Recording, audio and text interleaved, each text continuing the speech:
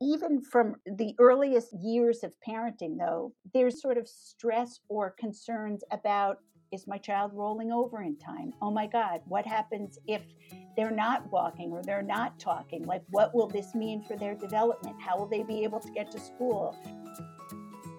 Hi, this is Danae. I'm the founder of Simple Families. Simple Families is an online community for parents who are seeking a simpler, more intentional life. In this show, we focus on minimalism with kids, positive parenting, family wellness, and decreasing the mental load. My perspectives are based in my firsthand experience raising kids, but also rooted in my PhD in child development. So you're going to hear conversations that are based in research, but more importantly, real life. Thanks for joining us. Hi there, thanks so much for tuning in. That voice that you heard in the intro is Dr. Dana Dorfman. Dana is a mental health professional. She has 30 years of clinical practice treating children, adolescents, parents, and adults. She's also the author of a brand new book, When Worry Works. The title of this book immediately grabbed my attention. As Dana says, anxiety is an unavoidable part of parenting. As a parent of a teenager and a young adult, she knows this firsthand. And what Dana works to do is to show us how our unique parenting anxiety patterns can be turned into an advantage instead of a liability. If you want to get in touch with Dana or get the link to her book, go to simplefamilies.com/episode 341. I hope you enjoy this chat. Hi, Dana. How are you? Hi, fine. How are you? Good. I am glad to have you here on the podcast. Thank you for having me. I'm thrilled to be here. Yeah, I got a message a month or so ago from your publicist about your upcoming book called When Worry Works. And I didn't even need to read anything else. I just said this. We need to talk about this. Uh, Because the title, to me at least, it says so much because, as someone with high functioning anxiety, I do find that anxiety can really help support me in some ways. But it's this double-edged sword. So tell us a little bit about yourself and about your book. sure. So I am thrilled to hear that the title appealed to you because that was something that had been um, we revised many times over the years. But I am a psychotherapist in New York City, and I have been working with children and teenagers and parents and families for about 30 years, just about 30 years. And I am also a mom. I have a 17-year-old and a 21-year-old.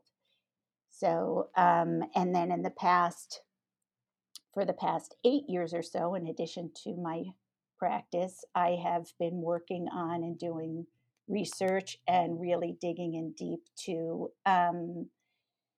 anxiety and the topic of anxiety and achievement anxiety specifically.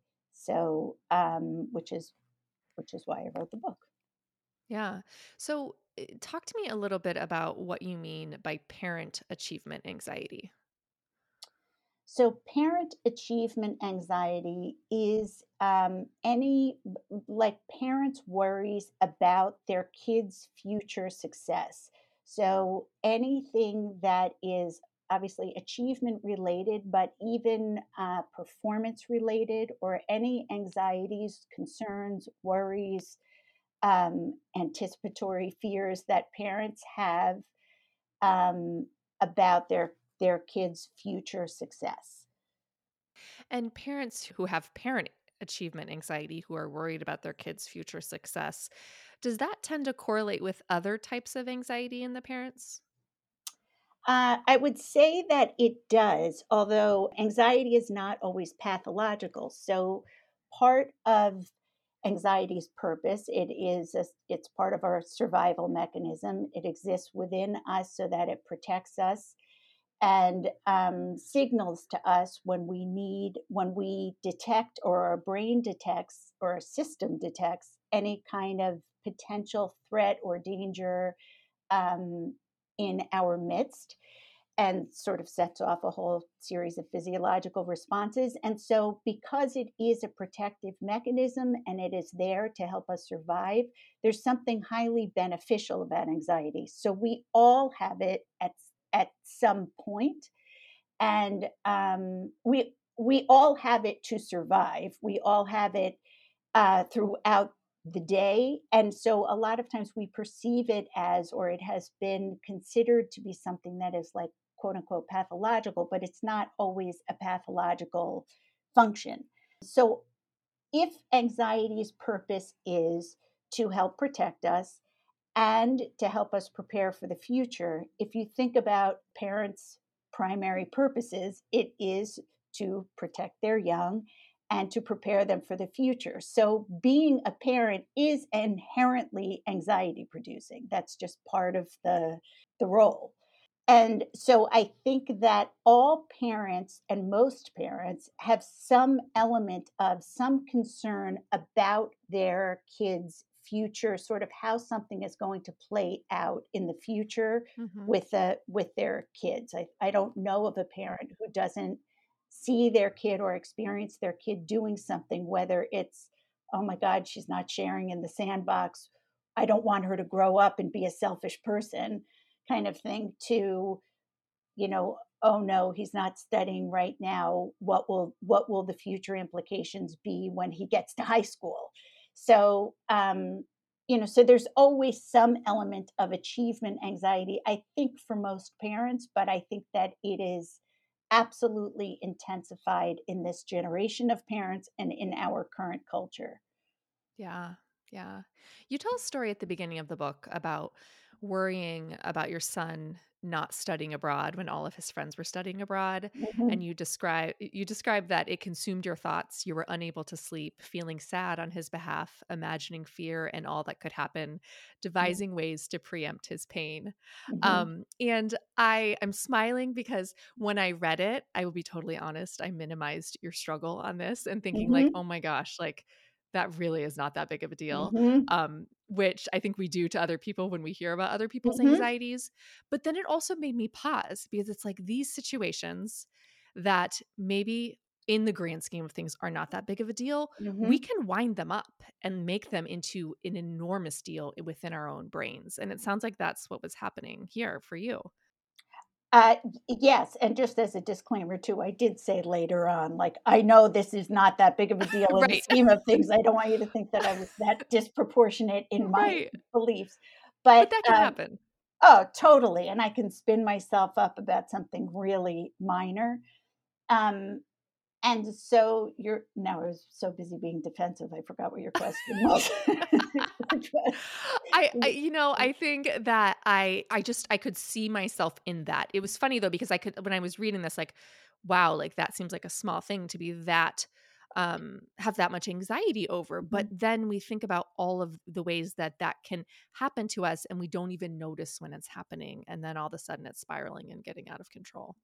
Yes, and by the time that we realize it, we're in it. We are so deep into the rabbit hole that we have ourselves convinced that this degree of worry or this degree of anxiety is actually warranted.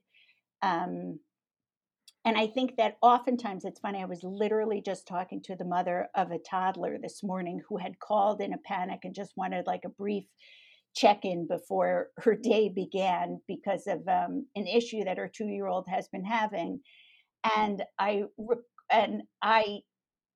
was very conscious of not minimizing it, but also realizing, like, oh my God, you're gonna see by the time your kids are 21, you're gonna think like, I can't believe you're gonna have forgotten that you ever even made Right. this call. But when something is happening to you in the present, it and we are fully consumed in it, and we can, it's like fish swimming in water. Like, you don't even realize it, and by the time you realize that you have totally spiraled, you have also convinced yourself that the spiral is necessary. So, Mhm. the other thing, just with that particular example with my son, who, by the way, which was just so funny because I had just gotten a copy of the book for the first time, and he happened to open it and read that chapter. And so he screenshot it and sent it to his friends in Spain. And we're just like, dude, you got Cameo in my mom's book about anxiety. And so, which was just so funny. But in that situation too, that was also like when we think about sort of the context of how things or when things are happening, also everyone was so amped up at that point. Everyone felt as if they were on sort of a razor's edge. We were just kind of we were sort of emerging out of COVID, maybe kind of sort of a little bit, but the kids had missed essentially 2 years of school. He had never actually been in high school yet. And then there was all of this hype or pre junior year hype about, oh my God, are you taking SATs? Or is your son taking SATs? All of this stuff. So there was also like all of this background noise that was fueling me, Mm-hmm. once again, I'm not saying to justify my anxiety as much as I Yeah. think that it's emblematic of how contagious anxiety is and how much our culture and our world impacts it or perpetuates it. Mm. Yeah, that idea that anxiety is contagious is so important. I think that I've found since becoming a mother that I have a hard time surrounding myself with other anxious people because I do take on so much of their anxiety because of my own tendencies. Uh huh. And it's hard to balance that though. Like I have a lot of friends with anxiety, like a lot of women have anxiety, a lot of Uh men huh. have anxiety, everybody has anxiety. So it's not like I'm going to say like I can't be friends with you anymore, but I have to also check myself constantly. Yes. Like if like my kids are climbing up the slide on the playground and some other parent is like, "No, you can't climb up the slide. You're going to get hurt." And I'm actually okay with my kids climbing up the slide and like having to do that self-talk in my brain. Danae, you are okay with your kids climbing up the slide. You do you. And that's not easy when you have somebody else kind of barking orders that run opposite to that thought. Definitely. I think that that is true. And especially, even if I think about this a lot, the times that I've sat in meetings with a lot of parents, like even there have been like pre-college meetings that they've held at the school, and you can feel the tension in the room. I mean, every parent is sitting at the edge of their seat or at, very compulsively taking notes, and you feel as if you are not anxious, you feel like you're a weirdo kind of, and it's impossible not to catch it. It's like COVID, and the Yeah. other thing, the other phenomenon I think that happens is that is also where our hyper judgment comes from. If somebody is very anxious and we're trying to protect ourselves from it and we can't wear a mask the way we would with COVID, although maybe we should wear anxiety masks, the tendency is to also get very judgy about the other parent. Like a lot of times too, when we're hyper judgmental of someone else, it's sort of to protect ourselves from having to feel that vulnerability or something like, oh, that mother is so overprotective or something. That's really just to protect ourselves from our own anxiety, I think. Yeah. Yeah, absolutely. Let's pause for a 1-minute word from a sponsor. Our first sponsor for today is Thrive Market. Thrive Market is my go-to for all my grocery and household essentials. I love the convenience of getting it all quickly shipped to my doorstep. As a Thrive Market member, I can save money on every single order. I love that it's easy to find some of the brands that I already commonly buy, like Simple Mills, Cliff Bars, Annie's, Bob's Red Mill. It's especially easy to navigate if you have any dietary restrictions. I'm gluten-free, and it's really easy to search and find products that I can eat. So join Thrive Market today and get 30% off your first order, plus a free $60 gift. Go to thrivemarket.com/simplefamilies for 30% off your first order, plus a free $60 gift. That's THRIVE market.com/simplefamilies. Thrivemarket.com/simplefamilies. Try it out. I think you're going to love it. You talk in your book a little bit about this idea that we do things to prevent us from needing to worry, like childproofing, for example, right? It's like, Mhm. so it's not only does it keep our kids safe, but then it prevents us from worrying. Do you find, at parenting older kids, adolescents, young adults now, that pattern just continued, past childproofing, the pattern to try to, I'm just going to do this better safe than sorry?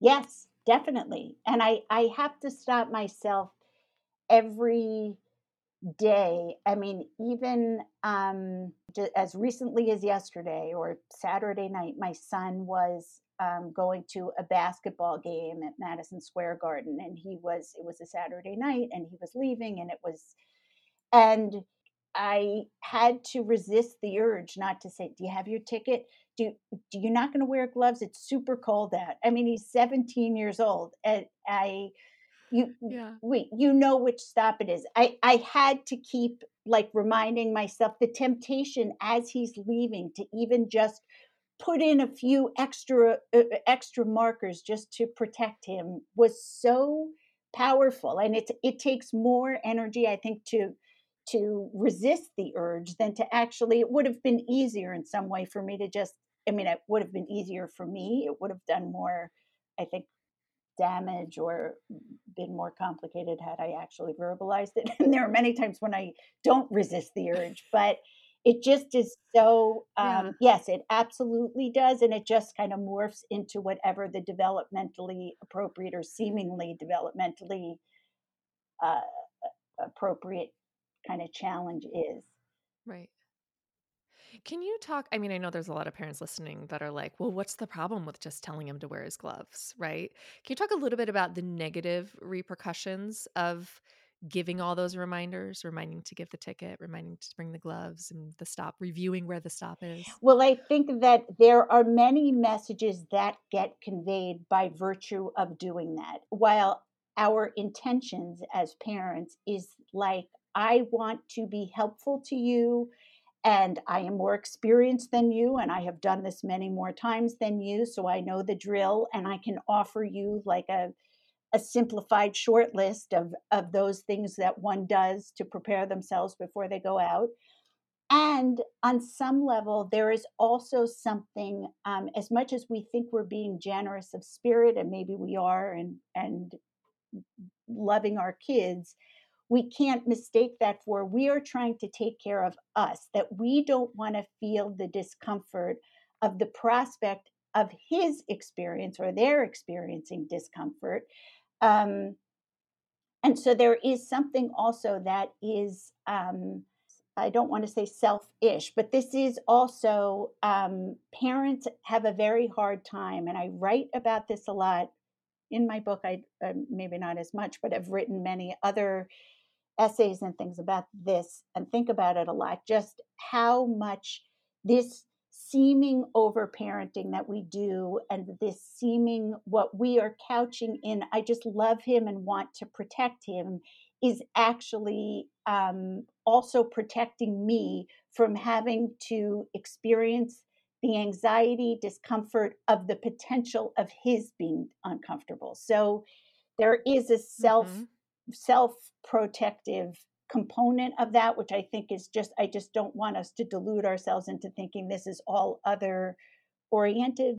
The Yeah. other thing is that I think that the latent message of doing that is I'm still the parent. You're just a kid. You don't know what you're doing. I don't think that you know what you're doing. I don't think that you will have the capacity to be able to do it.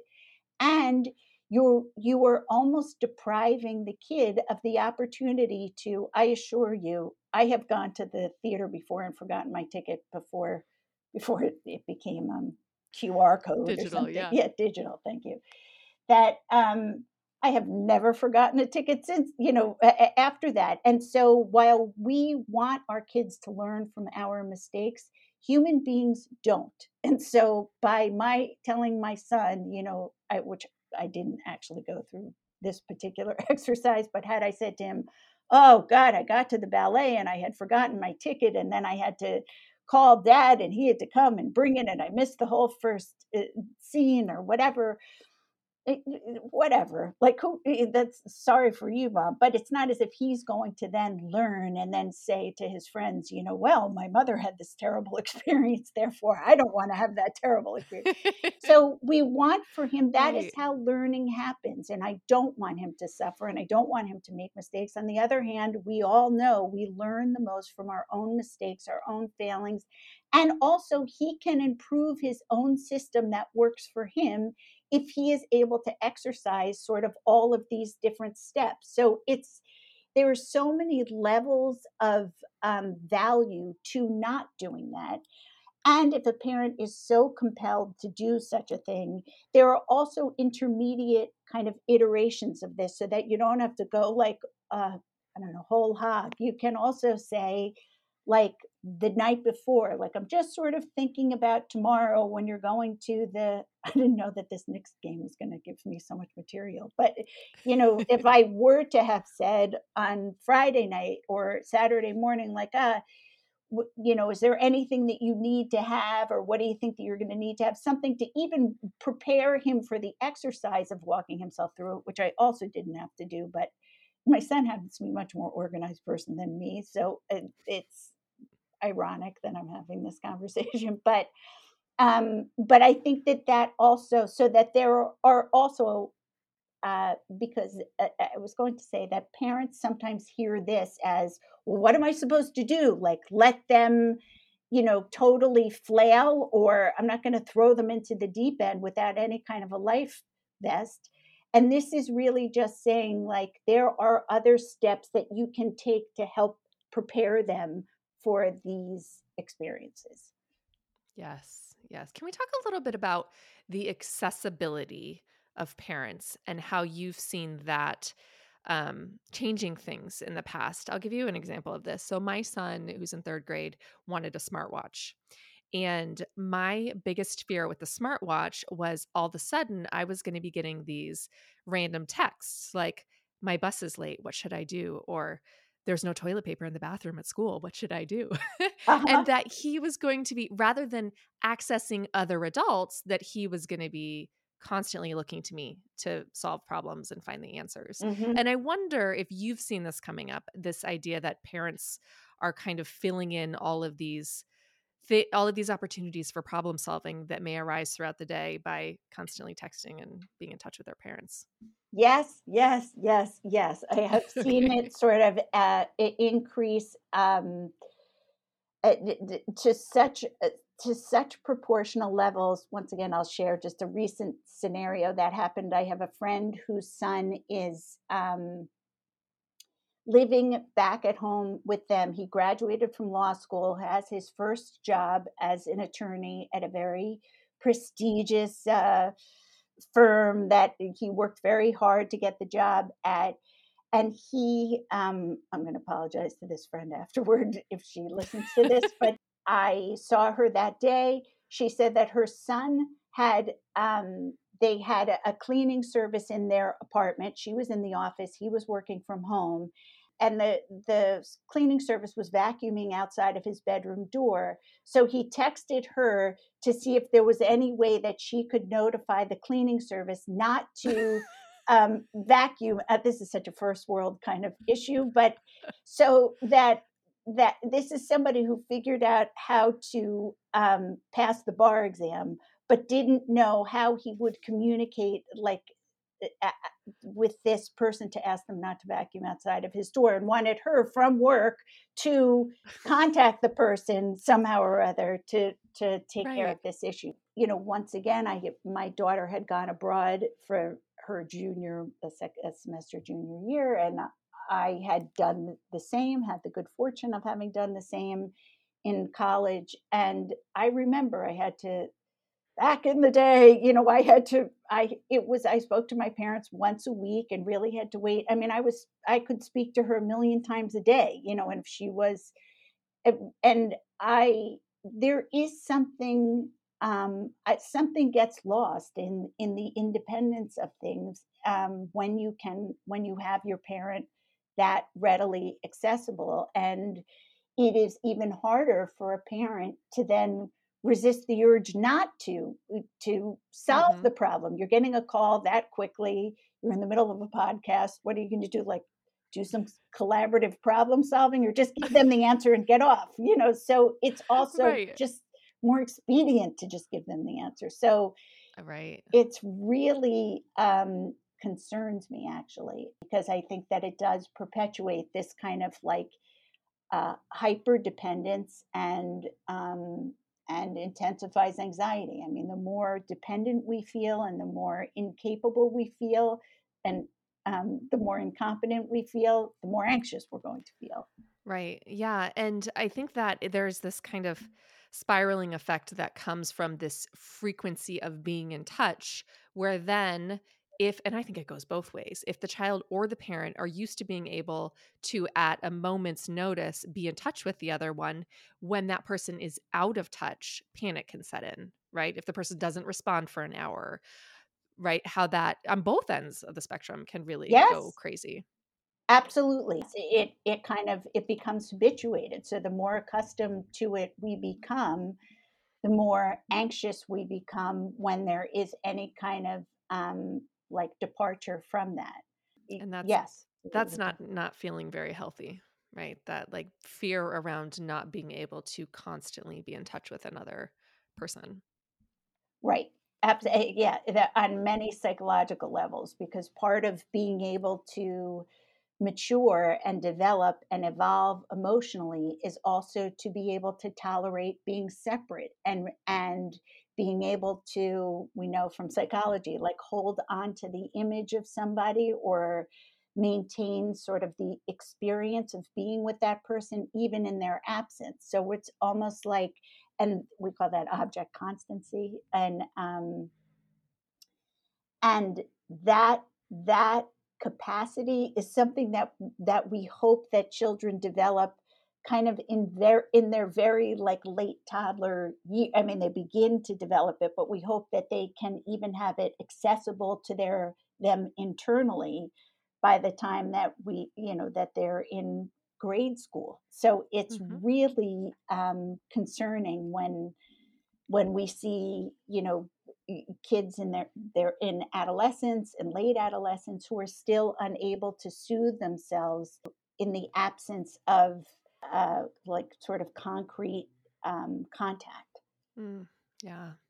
So, coming off the pandemic, I find that, well, so entering into the pandemic, I had tiny kids. I had a new my son was just mid kindergarten when it all happened, and my daughter was like 3. Mm. Now my kids are in first and third grade. And I guess the idea of having achievement anxiety is starting to maybe present itself. Um, but for me, I found that I don't have any of that yet, at least, but I do have anxiety about my Mm. kids' mental health.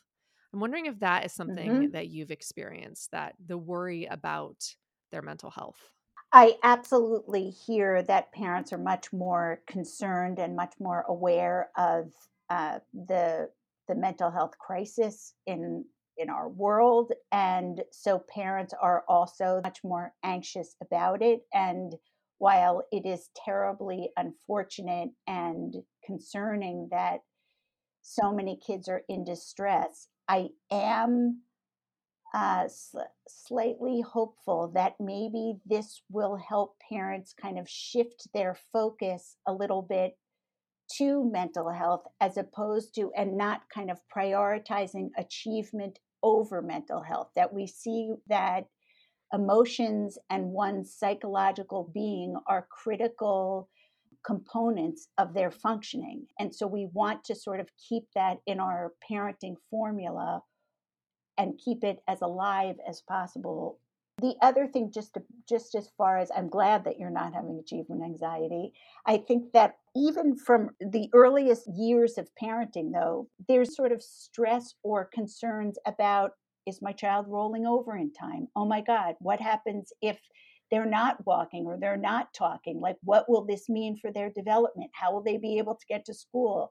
I spoke to a parent the other day who was very concerned and really actively working on toilet training so that her kid would qualify for preschool. So you can, while it isn't just, academic performance, you can see these milestone achievements where anxiety is percolating for a parent. Okay, then I lied. I have had achievement anxiety. Okay. Well, this is its most general kind of Right. definition, Well, but developmental achievement anxiety, which I guess I yes, haven't yet kind of pivoted into this academic achievement where like I'm really worried about like grades and future yes. and that sort of thing. Maybe that is still to come. It's hard to say. But I think I don't know, the mental health piece is important, but it's interesting to hear that perspective of how you feel like maybe we'll pivot a little bit to focusing more on mental health. And actually, I highlighted a sentence in your book. You said, when we see poor performance, our reaction more often than not is to increase the pressure to succeed rather than to address the underlying emotional issues. I think that's, I wrote that. yeah, isn't That's that so smart? cool. Yes. Oh, I like it. That was so great because you're right. I mean, that like thinking about how our gut is if our kids are not they're not working up to their potential or they're not getting all A's, whatever it is, we're going to put the pressure on to make them succeed more. But really, that's not necessarily the answer. No, and you can also see how much emphasis we put on work ethic and being a hard worker and developing Hmm. grit and motivation. Like you could sort of see how achievement is also an understandable receptacle for anxiety, that it is something, for which there are concrete markers, there are quantifiable metrics. Emotions are much harder to capture. We don't know necessarily what's going on inside of somebody or what someone is feeling. That feels very amorphous. However, Hmm. if a kid is getting certain grades or has a certain placement in their overall class, that gives us some kind of, or so we think or like to believe, it gives us something concrete to hang our hat on or to Hmm. um, Measure our own success. measure our success and their success. Right. They are Right. where they're supposed to be. And we also, most of us value achievement. All of us want our kids to be successful, however we should define it. And so it's understandable then that this would be a tempting place to go as an indicator of how someone is doing. Hmm. And Yeah. it's not always an accurate reflection of that. Yeah. Yeah. It makes me think about the relief that parents get when their kids are seniors in high school and they got into a good college, right? That, like, my Yes. work here is done. Yes, But is and it? no, it is not.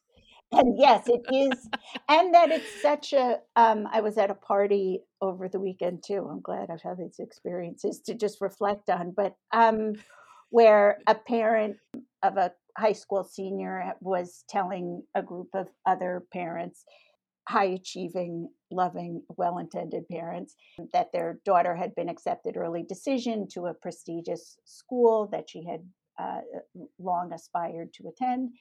And the whole group was saying congratulations to the mother. And I thought, like, oh, something, How interesting. this is not. And as she was talking about it, she was even saying, we this, we that. And I was thinking, no, not we, she. Like, this is not, yes, she is your daughter. I Yeah. understand that you are proud of her, but this is like, these are these subtle distinctions that I think also intensify and complicate this entire phenomenon, because the messaging, even though it seems like a, I don't know, cavalier statement or something, I think some of the latent messaging in that is, my my success is contingent upon your college acceptance. Yeah. We're going to pause for a final 2-minute break from today's sponsors.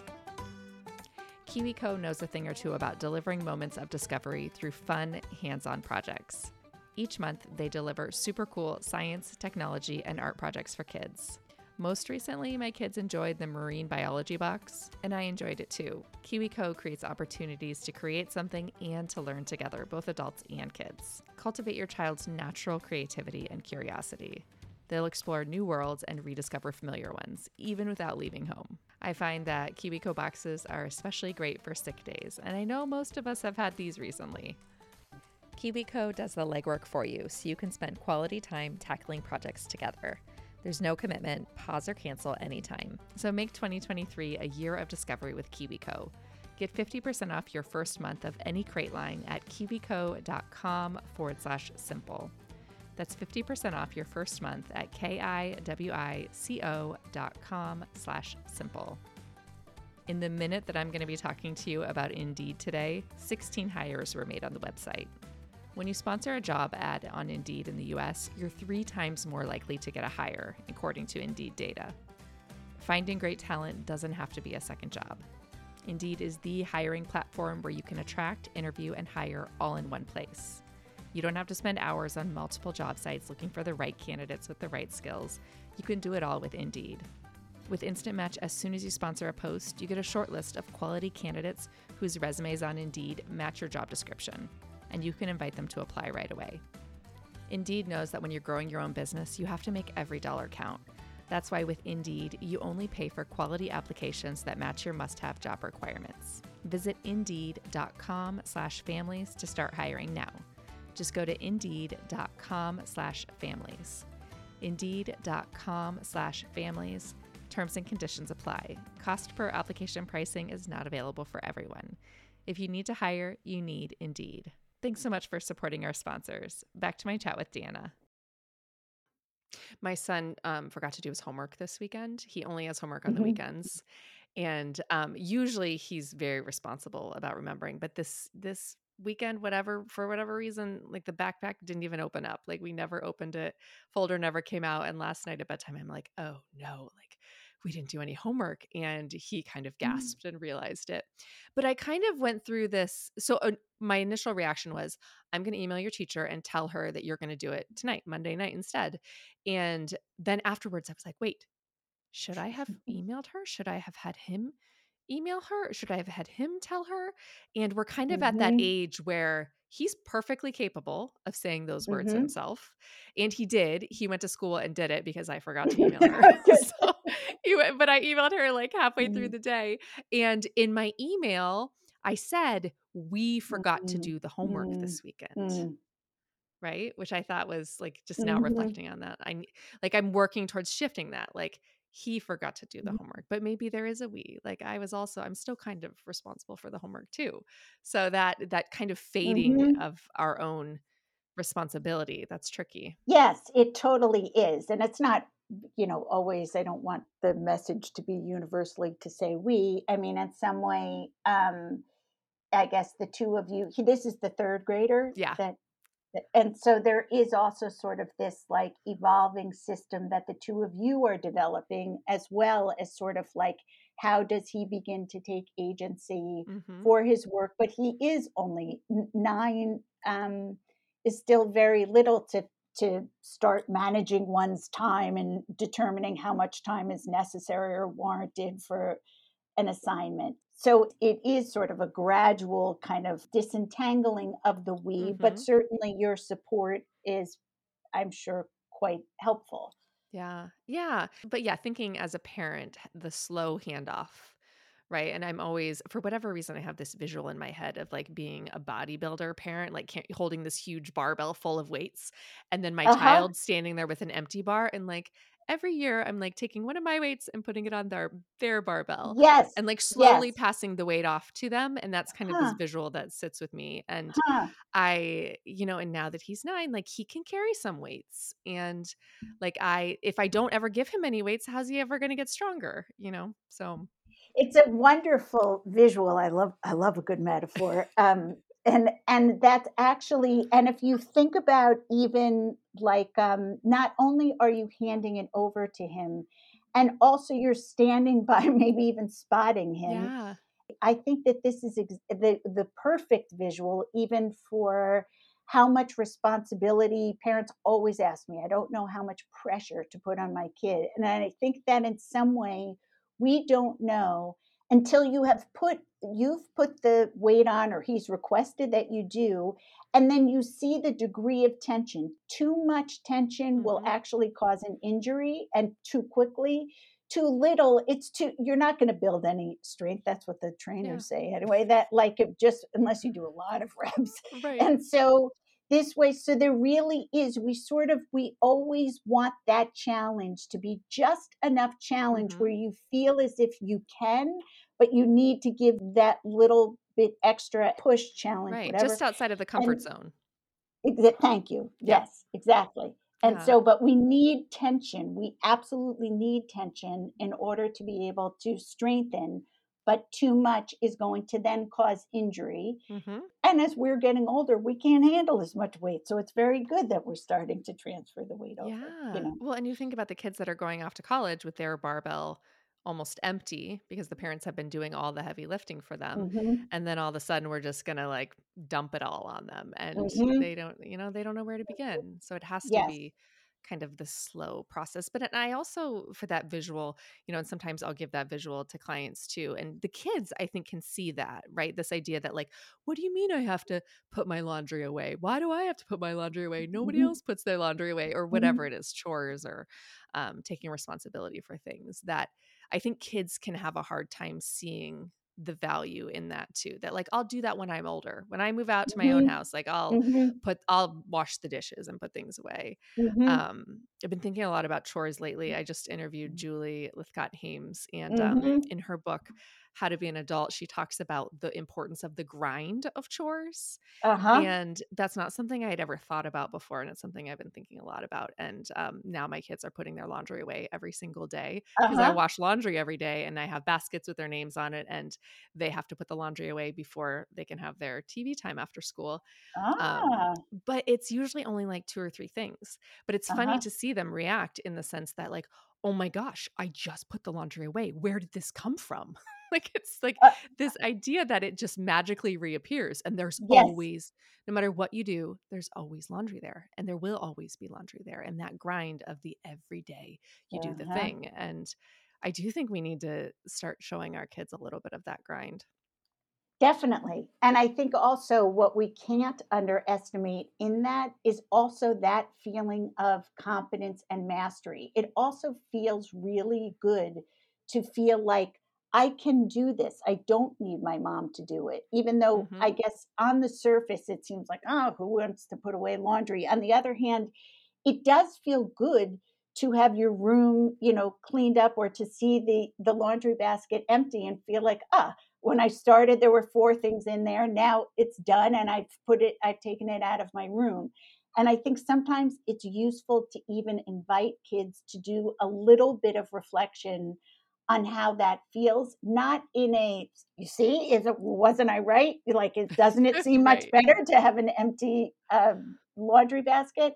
But more just kind of, how does that, I don't know, how does that feel to you? Or what do you think? Or I'm hesitant to say this because just the other day, my son had gotten his report card and he was really, he just seemed really happy about it. And we don't emphasize grades a lot in our home, but I did say to him, like, oh,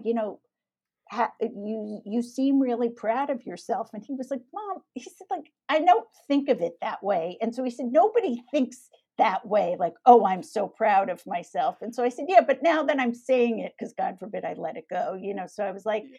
well, now that I'm saying it though, like, because you seem like you do feel pretty proud of yourself, like, do you? And he was just like, I don't think about whether I'm proud of myself. So now, whatever, when my book arrived the other day, he kept saying, Mom, are you proud of yourself? And I was like, yes, as a matter of fact, I am. And maybe I'm the only person in the world who thinks this way. So now I'm Right. just kind of, because I wanted for him to have the experience of just like, what is that feeling of accomplishment? Like, just put a pin in that feeling of Hmm. like liking the way I did something. So, Yeah. but he really rejected my like corny therapist talk, which is not the first time. Of course, right? Right? Rolling their eyes at me. Yeah. In your book, you talk about parent anxiety reaction types. I thought this was really fascinating. Uh-huh. Tell us a little bit about how you developed those and what those are. So the parent anxiety reaction types, or parts, or what I call them, are 8 different archetypes, and they're kind of a compilation of different cases that I've worked with over the years, and ways that parent anxiety, parent achievement anxiety specifically, has manifested or shown up. And my purpose for developing them was I was very intent on trying not to pathologize anxiety, because it is not always pathological, as I said, and also normalizing it. Also, I wanted to encourage parents to really reflect. And a lot of times when we see ourselves in somebody else, it invites for that kind of self reflection. So, this was my effort to encourage that kind of self reflection and to see the different ways that anxiety might be manifesting, even when there are situations when we wouldn't say that we are anxious, but anxiety is at the root or is underlying some of the behaviors that we're engaging in. As a result of that, I was seeing kind of consistent patterns or ways that the achievement anxiety specifically, was manifesting in parents. So I devised 8 different types, which are modeled. I realized retrospectively, they align in many ways with our defense mechanisms. We know a lot about defense mechanisms, and there are different kinds of defenses. And the purpose of defense mechanisms, even though they too get a bad rap, is really to help us manage the intensity of our feelings. So the 8 different parts there are clairvoyants, shepherds, uh, sculptor, replicator, corrector, avoider, and game show contestants, and crowd pleasers. I'm I impressed. think that's All all. off the top of your Yeah, head. you'd think I spent 8 years writing this book. You would think I should say them like that, but and each type I tried to kind of clarify that there are certain triggers, certain things that kind of are apt to trigger this particular kind of anxiety. And then I also modeled or identified different ways that the anxiety can both be helpful, so I call them perks of that type, or pitfalls, the ways that actually they could inhibit or derail us from what our intentions actually are. So each type has its particular characteristics, and then has perks, pitfalls, triggers, and then I sort of give tips for each particular type. And there's also I devised afterward, once I was getting really positive response to this, nothing like a positive response to then prompt more of something. But so I devised a quiz, which actually also parents have really enjoyed taking, that kind of help parents identify even more specifically what their type is. We can identify with all the different types. There are parts of all of us in all of the parts, but usually there is a dominant or predominant part. Yeah. What's the website for that?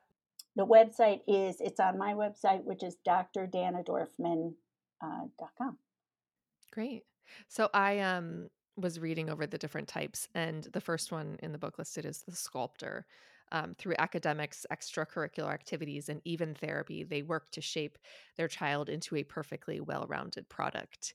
And that resonated with me because I think that's what I would do if I hadn't done a lot of work. Mm-hmm. Like if I hadn't been noticing my own tendencies, I think I would be a sculptor. Mm-hmm. But it's funny, I read through all of these and they were all like, no, like this is definitely not the right way to go. Like this isn't how you should do it. And then I got to clairvoyant, Mm-hmm. and which is where you identify your child's gifts and talents and believe that that will lead them to future success. And you make decisions that put them on the accelerated course to master their talents. And I got to that one. I'm like, that's the one I am now. There's nothing wrong with that. But it also made me, I was like, well, but the other people who identify with these other things think there's nothing wrong with that. That like the replicators, like it worked for me, it'll work for you. There's nothing wrong with that. Mm-hmm. I think that kind of deep identification with one, we're feeling like, because that idea that like it worked for me, it won't work for you, like to me in my mind, no, everybody's different. Like you're Mm-hmm. not born a blank slate. Of Mm-hmm. course that's not Mm-hmm. correct. But it's just funny how mine is right and all of the other ones are wrong, Yes, well, of which I think course. that That goes that's without saying. problematic Yes. at its core. I think that is also, it's such a natural place to go. I think that all of these are healthy, kind of in the way that we have established how to manage our own anxiety through our lives up until parenthood. They're deeply embedded in us and have worked for us. A lot of times that's why we use them, like being hyper prepared, ahead of time and thinking things through, which is not my type, but I'm thinking of my husband, who we get to the airport 3 hours minimum ahead of time. He, I think, would say, like, well, that's the way I like to do things. Maybe he might even say, like, that's the right way to do it. And for me, that's more anxiety producing. I end up doing it because I do. But my style would actually be, for some reason, I don't like to, I hate waiting. And so I would prefer to waste time at home. And even if I have to be, like on the fast track, running into the airport, that's the preferable style for me. My point, though, is that this is this has worked for him. That is why how he has Hmm. established this way of operating. And I guess mine has worked for me too, although it seems less obvious Hmm. about it. Until you miss a plane, and then maybe it's not Even working then, I anymore. have missed a plane or two, and I think it's a time management, executive functioning thing. But that's for another episode. But so none of these are wrong at all. It is Hmm. just when they are in excess. And it is also supporting, like, however we use our defenses, in the same way that, like, denial is not very good if you're drinking a six pack a day and think that everything is okay. However, if you are not focusing on, oh my God, like, I could get hit by a car today, like, you need a little bit of denial to get through the day, or that Hmm. this is going to be okay. So the defenses can be, also in proportion, are always helpful and highly individual. So none of these are wrong in any Yeah. way. Yeah, no, that's good to remember that, these are just a variety of different types of anxious thinking patterns that we can see ourselves in and notice our own tendencies rather than one being right or wrong necessarily. Yes. All right, Dana, thank you. It's been so good talking with you today. Thank you. Thank you. This was such a pleasure to speak to you, and I so appreciate hearing your own experiences as well. So thank you. Absolutely. And I'll put the link to your book and your website in the show notes. Great. Thank you. Thanks so much for listening. This has been episode 341. If you want to get in touch with Dana, get the links to her book or any of the things that we talked about, go to simplefamilies.com/episode 341. As always, thanks for tuning in. Please take a minute to leave a rating or review for this show. I appreciate your support. Have a good one.